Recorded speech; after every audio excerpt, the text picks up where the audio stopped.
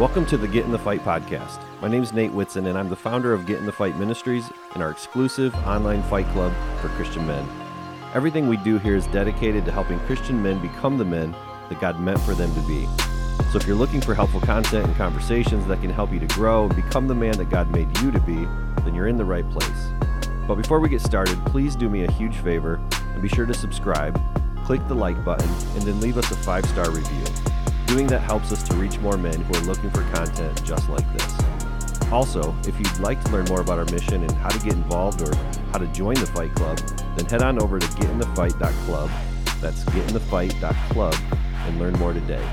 But without further ado, it's time to get in the fight. So let's go.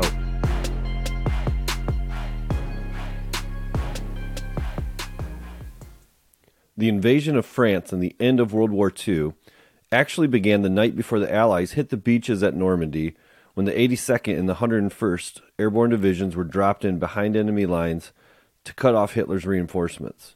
If you've seen The Longest Day or Saving Private Ryan, you remember the dangers those paratroopers were facing.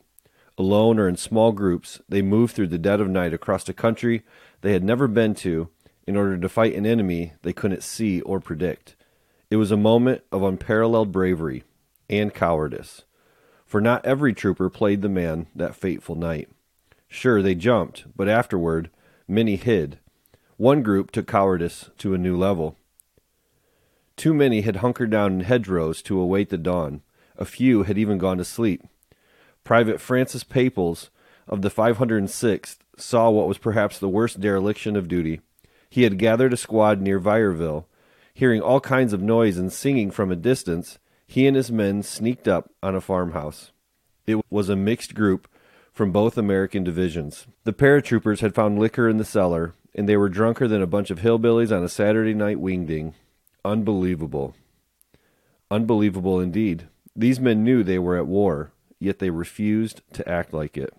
They lived in a dangerous denial, a denial that not only endangered them, but countless others who depended on them to do their part. It is a perfect picture of the church in the West when it comes to spiritual warfare.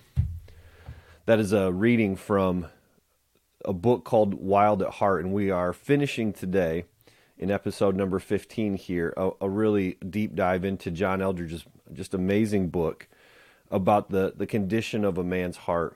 Really a book that gave us and gives us today still such a great picture of what's happening to Christian men and why we are seeing such a downfall of our communities and why we're seeing our world fall apart like we are.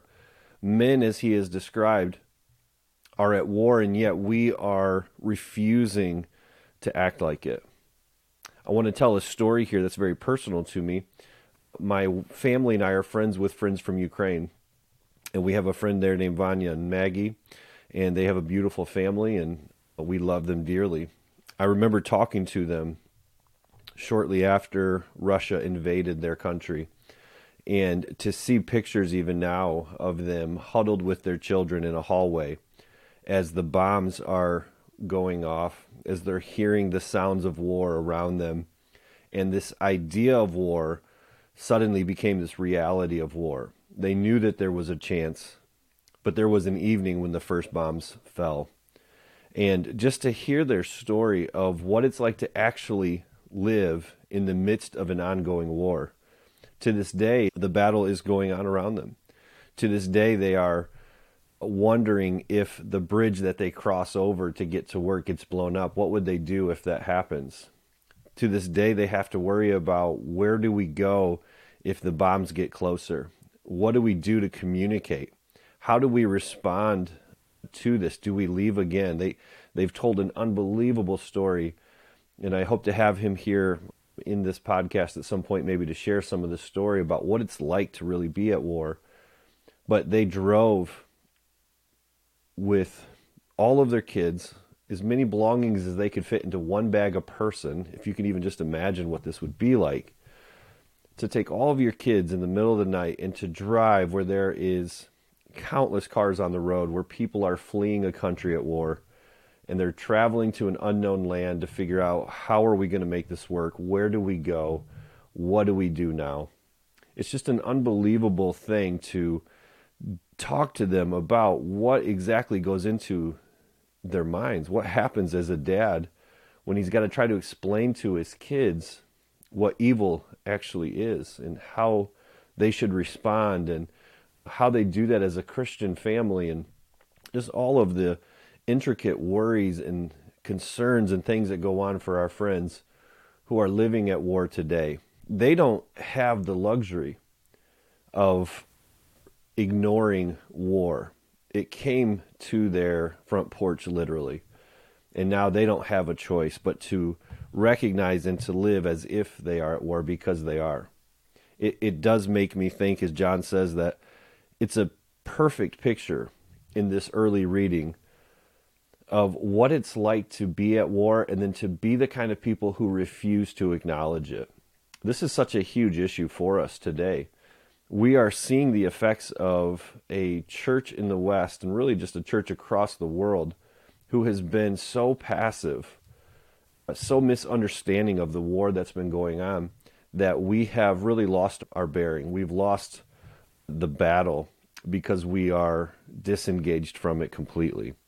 We are, as Christian men today, I think, just completely apathetic. We are comfortable, we are distracted, and we are busy with all of the wrong things. And so in that apathy, we carry on as if everything is fine. We carry on as if the only thing really to be concerned about is whether or not the stock market dip is going to recover in such a way that we'll keep getting 10% returns 20 years from now. We worry about things that people that are at war don't worry about. When you think about what Vanya and his family worry about today, they're different things than we worry about here when we don't have bombs coming around us. But I think what John Eldredge is saying here is so critical for us today, and I hope that you'll hear this. When you ignore the enemy, he wins. And I think that's what John is trying to get us to do here, is in this early illustration of this story of these men at war who are finding liquor, and instead of engaging the battle, they're getting drunk and wasted, and they're completely useless to the fight.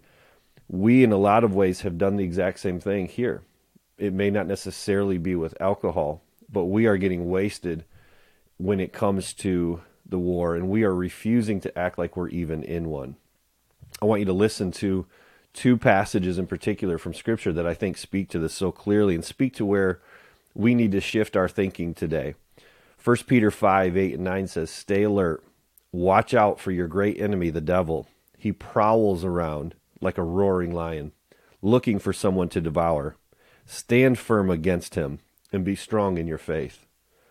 There's this enemy who is like a roaring lion. A roaring lion is one who's attacking and looking for some prey.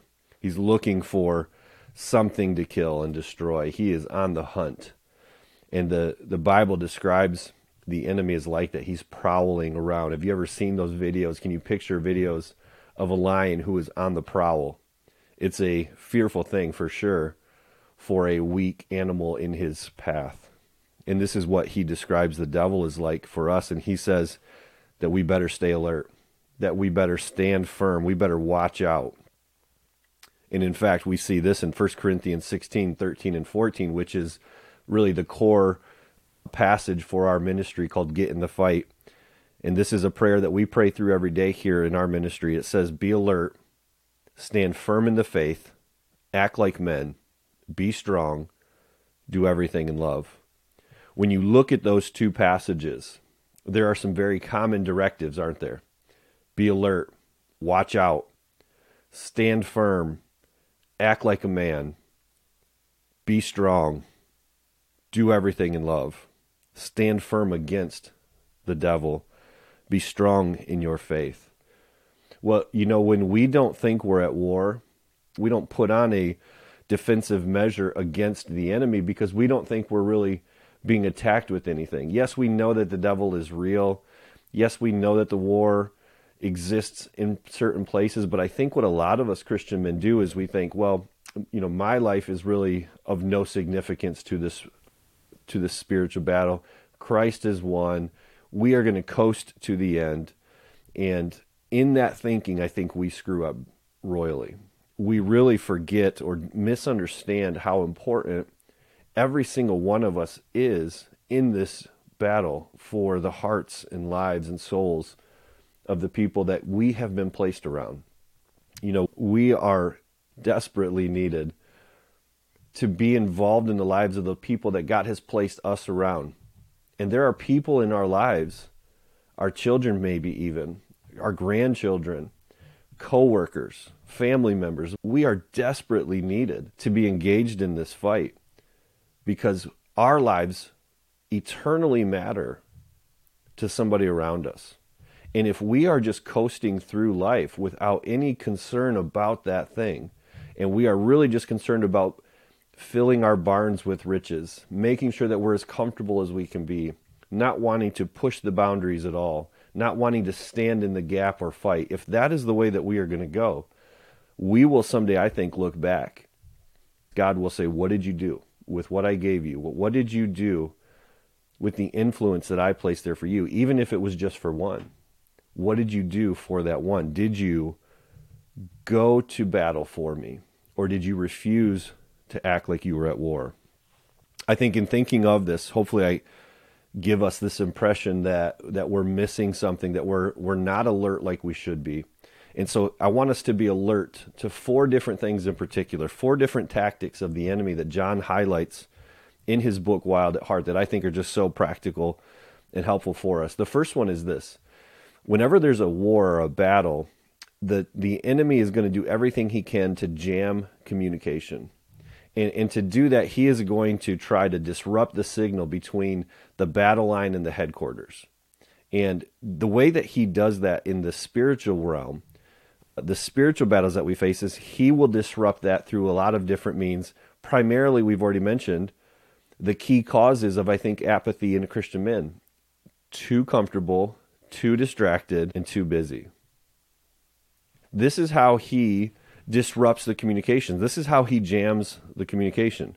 We get so worried about the 401k that we're really not that concerned about those things that matter most. That's the point. We're busy. We're constantly on the go. We are constantly worried about, getting the next thing, paying off a debt, working towards retirement, getting our kids from one thing to the next. Some of these things are not bad things in and of themselves. In fact, probably most of the things that we are doing are necessary to a degree and good to a degree. But the reality is the devil is just taking you wherever you are willing to go. And when you don't understand that you're at war, when you refuse to acknowledge it, it's really easy for him to keep you in that busy mode. It's really easy for him to keep you out of the fight when you're just overly distracted, when you're constantly on your phone and you're missing real life communication with your spouse or your children. When you're not fighting and alert, it's easy to become fearful and discouraged. And these are all the different ways that he jams communication. He keeps you from speaking with your Heavenly Father. He keeps you from connecting to headquarters and keeping Christ at the center of your life. So the first tactic that the enemy does that we have to be aware of is that he jams communication and he blocks you from being able to hear clearly from your King. Hey guys, I hope you're enjoying the conversation so far. And if you are, please do us a huge favor and be sure to subscribe, click the like button, and then leave us a 5-star review. It only takes a few seconds to do this, but it makes a huge difference for us, and it helps us to reach more men who are looking for content just like this. Thanks so much for listening and helping us out. Now back to the show. Number 2 is propaganda. There was a movie, and I can't think of which one it is at this point, but I remember clearly, and probably it's several movies I've seen, where in the POW camps, they would have these readings over the loudspeakers that would just say, nobody's coming for you. Your country is losing. They've abandoned you. Nobody knows that you're here. And it was just this crazy, sad propaganda that was meant to demoralize and discourage the prisoners. And they knew if they could break their spirit, they could break their heart, they could break the person.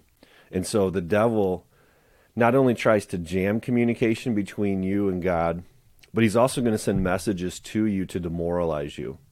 And I think this is so important. We've talked about this in previous podcast episodes about the messages and the voices that we hear and those things that have been delivered that are like arrows to your heart, that over time you have been given these wounds that you've accepted from the enemy, and they are just doing damage to our hearts. Things like, you're not good enough, you failed, you are worthless. Like, how dare you try to make an impact for God? Like, we know the things that you think about. I know the things that you've done. Like, how could God forgive somebody like you? How could God use somebody like you? How could God forgive somebody like you? What about the message even that, if you've grown up in the faith, at some point you go, is this real? And the devil gets in that message. Is this even real? Did God really say this? Can I really trust that the Bible is reliable and true? And so he jams communication, and then he floods it with propaganda, messages that are meant to demoralize you and make you quit. The third tactic is this identity crisis, and you can really see the progression of this. Jamming communication so that you're not in communication with headquarters. You're not talking to God on a regular basis. You can't hear clearly from him what he's saying to you. You're not in his word. And so instead of filling your life with him and his message and clearly hearing from him, we get this propaganda. And as we're hearing these messages of you're worthless, how could you? Look at what you've done. Look at how filthy and dirty you are. Those are all messages against our identity. I think about even when Jesus was being tempted in the wilderness, and the devil says to him, if you really are God's son, if you really are, why don't you do this? And it's this temptation of looking at your identity from the wrong voice, from the wrong perspective. Going back to the book, John says this: so long as a man remains no real threat to the enemy, Satan's line to him is, you're doing fine. But after you do take sides, it becomes, your heart is bad and you know it. He's so right on. When you are distracted and busy and too comfortable to care, the devil will kind of leave you alone. He knows he can't touch your salvation, but he definitely knows that you're no threat. But as soon as you come into the war and you say, whoa, whoa, whoa, what's happening here? And your eyes start to become awakened to the situation, when you stop refusing to act like you're at war and all of a sudden you jump into the war and you put on the weapons of warfare that God equips you with, all of a sudden you ought to expect that there are some problems going to come. And one of those is this identity crisis, where the devil will get many of us men out of the fight by simply saying, I know who you are, and you are dirty. I know what you've done. I know what you've looked at. I know how many times you've failed, and he will remind you of your past. He will remind you of all the unforgivable, unbelievable things that you have done, and he will make you think that you are unusable then in the kingdom of God. And wouldn't he love for that to be true? Wouldn't he love for that to be true? And so he will do everything he can to cause in you this identity crisis, to say, are you really in Christ? How could somebody like you be used by him? The fourth tactic, I guess I would say, is that the devil will look for weakness in you. I have a pond out front in my house, and my daughter Andy and I will go out, and she likes to fish every once in a while. And so we'll put these different lures on. We're not much of a fisherman, but we will change from worms to maybe some, different lures and bait. And we'll just throw it out there and we'll move around, and we will see eventually what works. And then we'll kind of like focus in on, maybe it was worms, maybe it was this lure, this kind of thing. And I think the devil's a lot like that.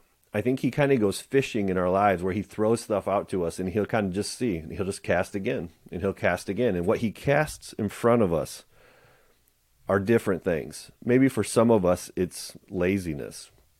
And so he keeps us distracted with the phone. He keeps us busy, and we just overschedule ourselves, and we make sure that we get our kids to sports, but we won't make sure they get to church for some reason. And so he just kind of keeps us out there with busyness. He keeps us out there, obviously, with lust. He throws out to us food. He throws out to us pride, foolishness, all of these different things, greed. And he'll just see which one you are more likely to bite on. And he'll just say, okay, let's see what they swallow. Okay, it was lust. Yeah, let's keep throwing lust. And so he's fishing for weaknesses. And when we are not alert, when we refuse to act like we're at war, guess what? We are way more vulnerable. When that lion is prowling around looking for someone to devour, is he going to find the warrior who is prepped and ready and equipped?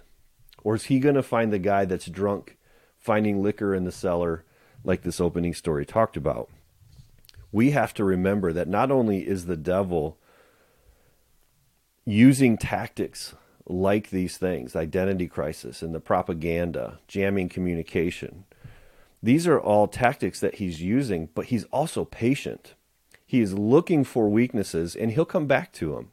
You might defeat them on one day, but he's patient, and he's going to wait. He is like a roaring lion, prowling around, just waiting, ready to pounce. And he hates your guts. He hates everything about you and the king that you serve. And so as we fight, we have to, number one, be awakened to the reality that we are at war. We have to stop refusing to understand the situation that we are in. Like my friend Vanya and his family, they have no opportunity to pretend anymore that everything is safe, because it's not. And so they have to go throughout their day prepared and ready. And so do we. And so, in fact, there's two things that I want us to look at really quickly here. Two things that we can do that will help us to better take on this battle that we're in. Going back to the book, John says this: in any hand-to-hand combat, there's a constant back and forth of blows, dodges, blocks, counterattacks, and so forth. That's exactly what's going on in the unseen world around us. Only it takes place initially at the level of our thoughts. When we are under attack, we've got to hang on to the truth. I'm going to say that again. When we are under attack, we've got to hang on to the truth. Dodge the blow, block it with a stubborn refusal, slash back with what is true. This is how Christ answered Satan. He didn't get into an argument with him, try to reason his way out. He simply stood on the truth. He answered with Scripture, and we've got to do the same. This will not be easy, especially when all hell is breaking loose around you. It will feel like holding on to a rope while you're being dragged behind a truck, like keeping your balance in a hurricane. Satan doesn't just throw a thought at us, he throws feelings too. Walk into a dark house late at night and suddenly fear sweeps over you. Or just stand in a grocery line with those tabloids shouting sex at you, and suddenly a sense of corruption is yours. But this is where your strength is revealed and even increased through exercise. Stand on what is true and do not let go, period. The traitor within the castle will try to lower the drawbridge, but don't let him in. What does John say there about how to address the enemy's tactics? We know a bit now about what the devil is trying to do. We see the tactics, the propaganda, the messaging, the identity crisis, the looking for weakness. And so what do we do to fight back against that? Primarily, the answer is hang on to what's true. What did Jesus say was true? One of the things he tells us is that I will be with you always. I will never leave you nor forsake you. I think when he says that, it isn't just like, hey, I'm going to go away, and while you're here, just hang in there, and then when we meet up someday again, you're going to be just fine. I think that's how we view it, but I think that's wrong. I think what he's saying is, I'm with you right now.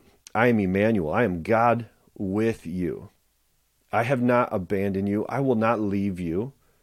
I am with you in this fight. And in fact, I think we see that throughout all of Scripture. Jesus was saying even to the disciples who were like, please don't leave me. Please don't go away. What will we do without you? And he said, it's actually going to be better, because the Holy Spirit will now be with you wherever you go.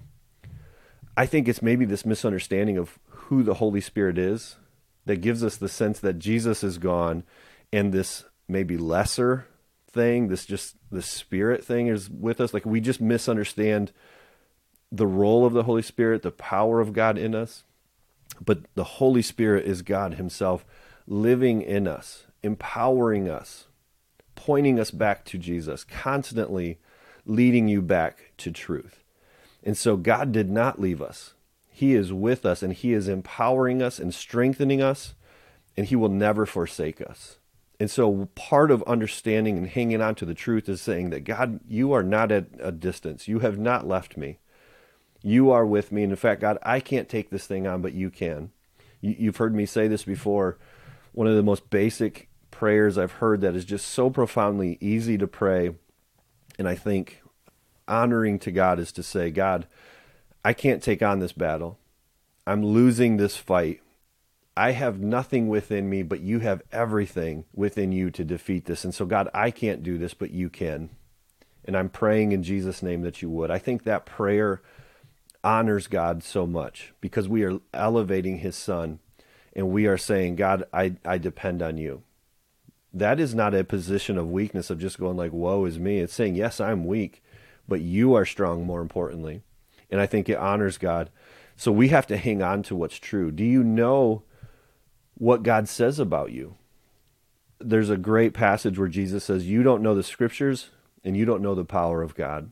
And I think that is a passage that we have to really let set in to our lives, because we don't know the truth because we don't read it enough. And this is where the jamming communication tactic is so strong in the devil's game. He keeps us from living a life that is connected to the headquarters. We are so disconnected from God because we're too busy, too distracted, and too comfortable to move and to do things that we don't want to. And what it's doing ultimately is keeping us from knowing and living out what's true. So we have to fight back against that. We have to know God's word. We have to be in churches that are teaching the truth. There's so many churches today that have abandoned the power of God, the truth of Scripture, and they've wandered away.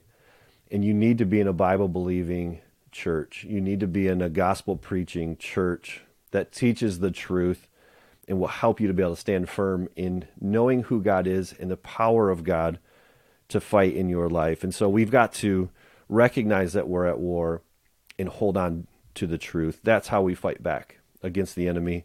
The second thing that we must do is we have to embrace discipline. Going back to the book one more time, John in his book says this: a warrior uses discipline. We have a two-dimensional version of this now, which we call quiet time or devotional time. But most men have a hard time sustaining any sort of devotional life because it has no vital connection to recovering and protecting their strength. It feels about as important as flossing. But if you saw your life as a great battle and you knew that you needed time with God for your very survival, you would do it. Maybe not perfectly. Nobody ever does, and that's not the point anyway. But you would have a reason to seek him. We give a half-hearted attempt at the spiritual disciplines when the only reason we have is that we ought to do them. But we'll find a way to make it work when we are convinced that we're history if we don't. John makes the point that we are not engaging in disciplines because it's hard work. This goes back to that core issue, I think, in Christian men today of dealing with apathy. We reject things that are hard. We reject things that are uncomfortable. We reject doing things like getting up earlier than you have to spend time with God and putting him first, to putting on that full armor of God before you walk out the door. We resist doing the hard right thing. And so in our ministry, we have 4 core principles that we think through and pray through every single day. We say, God, would you make us a man like this? Make us a man of honor. Make us a man of discipline, a man of strength, and a man of joy. And then we pray through 1 Corinthians 16, 13, and 14. Be alert, stand firm in the faith, act like men, be strong, do everything in love. We pray that prayer every day. In this particular case, the second way that we fight against the enemy's tactics is by embracing discipline. And that's partly why this is such a core component of our ministry. We are praying, God, help us to do the hard right thing over the easy wrong thing every time. And why is that so tough? Well, the reality is we don't think that reading my Bible for 5 minutes a day or spending time in communication with our Father is vital to us. We're so comfortable, we're so distracted, we're so busy that it doesn't feel vital. It doesn't feel like life or death. And until it does, we probably won't change that. Until we realize that we are falling apart without that connection to our Heavenly Father, we probably won't get very good at the disciplines. And so for us, it is a daily prayer. It's this daily download where we are saying, God, help us to be like that. Help us to be men who embrace discipline physically. Help us to be men who embrace it with food. Help us to embrace it with exercise, with self-control, all of these disciplines, right? Like when you're scrolling through something and there's a lady shaking her butt in front of you on Instagram, do you click on it to see it and, delve even further into that rabbit hole? Or do you have enough discipline in that area of your life to turn it, to move away? Are you able to go down the road and same thing, see, a beautiful woman, and do you just gawk and stare and imagine what it's like to be with her? Or do you have the discipline to do the hard right thing and move away from that image and move your mind away from that stuff? Do you have the discipline when it comes to food to be able to say, that's all I need. I don't need more than that. I don't need to eat till I'm full. I don't need to drink that thing, even if it's just a Mountain Dew, right? Like whatever the thing is, do you find discipline to do the hard right things, or do you find yourself falling away from them? And in fact, I would say this and tell you that if you want to get better at spiritual disciplines, start with physical disciplines first. Start exercising. Start waking up early. Start drinking more water. So all of those things don't have much or any effect on your spiritual life, you would think. But my argument is that when I can get strong and do the hard right things physically, like waking up early, saying no to food, saying yes to the gym when I don't feel like it, that propels me and gives me momentum spiritually to say yes to the right things in the spiritual world and no to the wrong things that are spiritually hurting me as well. Discipline begets discipline. You get more of whatever you feed yourself. And so your appetite for those things grows. So if you want to find freedom in your life and you want to start living the life that God has designed for you to live, then embracing discipline as core to your life can help you to fight back against the tactics of the enemy who is trying to destroy you and keep you out of the battle. Last week, as we wrap up today, we had read Revelations 12:7. We talked about how the dragon is taking out his anger on the world. He knows his time is limited. And so those who are devoted to the King and to Jesus, his son, he is taking his anger out on us. If we refuse to open our eyes to the reality of this war that is going on, we will continue to suffer, but not just us. And this is what I want you to hear. When men are out of the battle, when men are not fighting for the King, women and children and families suffer. And this is what we're seeing happen. And we know it. We know it. The problem is we're tempted to think, who am I? I'm just Nate Whitson. Trust me, I battle this. Why in the world do I podcast? Like, who cares what I say, right? I think there's some truth to it, right? Like, who are we to think that anybody should listen to us? This is simply an attempt for me to use my voice in hopes that maybe it encourages you to use yours too. If collectively all of us nobodies started to stand up and fight, it would have an effect, and that's the hope of this. And in fact, there is a movement happening throughout the world that you will not see in regular news headlines, but I can promise you it's happening. I see things like a men's alliance, a men's tribe, men's fighting groups, a renewed Promise Keepers, on and on. I mean, I could tell you like name after name of these men's groups like ours, like Get in the Fight, that is happening all over the world. Men are being awakened. This is something that God is doing. I don't know for sure if this is the end times. I hear a lot of people speak pretty clearly on that and very much believe it. In fact, some of you are going, no, it is the end times. Maybe so. I kind of hope so. I'm ready for this world to be done and to see the King. I can't wait to hug Jesus himself and just say thank you. And I hope I get to spend some time with him. But until that day comes, until our faith is made visible, we are having to realize that we are at war. We have to stop refusing to engage the battle. We have got to stop saying that I'm a nobody in this thing. Fine, you are. But God can use the nobodies like Nate Whitson and you. God, in fact, throughout history, has used those who were nothing to do something. This isn't about us. This isn't about any ministry being known. This is about advancing the kingdom of God. And the way he does that is through his people. He has already won the war, but the battle still rages. And so if we are at war, we have to be alert. We have to go back to those passages in 1 Peter and in 1 Corinthians. They're always saying the same thing. Peter and Paul were saying the same thing. Be alert. Watch out. Pay attention. Open your eyes. Jesus was saying, watch. You don't know when the end is coming. You don't know what's in front of you. You don't know what you're dealing with. And so we have to be alert. We have to understand the tactics of the enemy. Those four things: jams communication, right? He's doing all those things that we talked about. He's going to attack your identity. He's going to fish for weaknesses. He's going to disrupt and demoralize and do all of those things. You have to know how he operates, because it's only then that you will realize that I have to fight back through connection to my King. I have to fight back every day in these disciplines and do hard, right things. I've got to hang on to what's true. I've got to act like a man. I've got to be strong, and I've got to fight.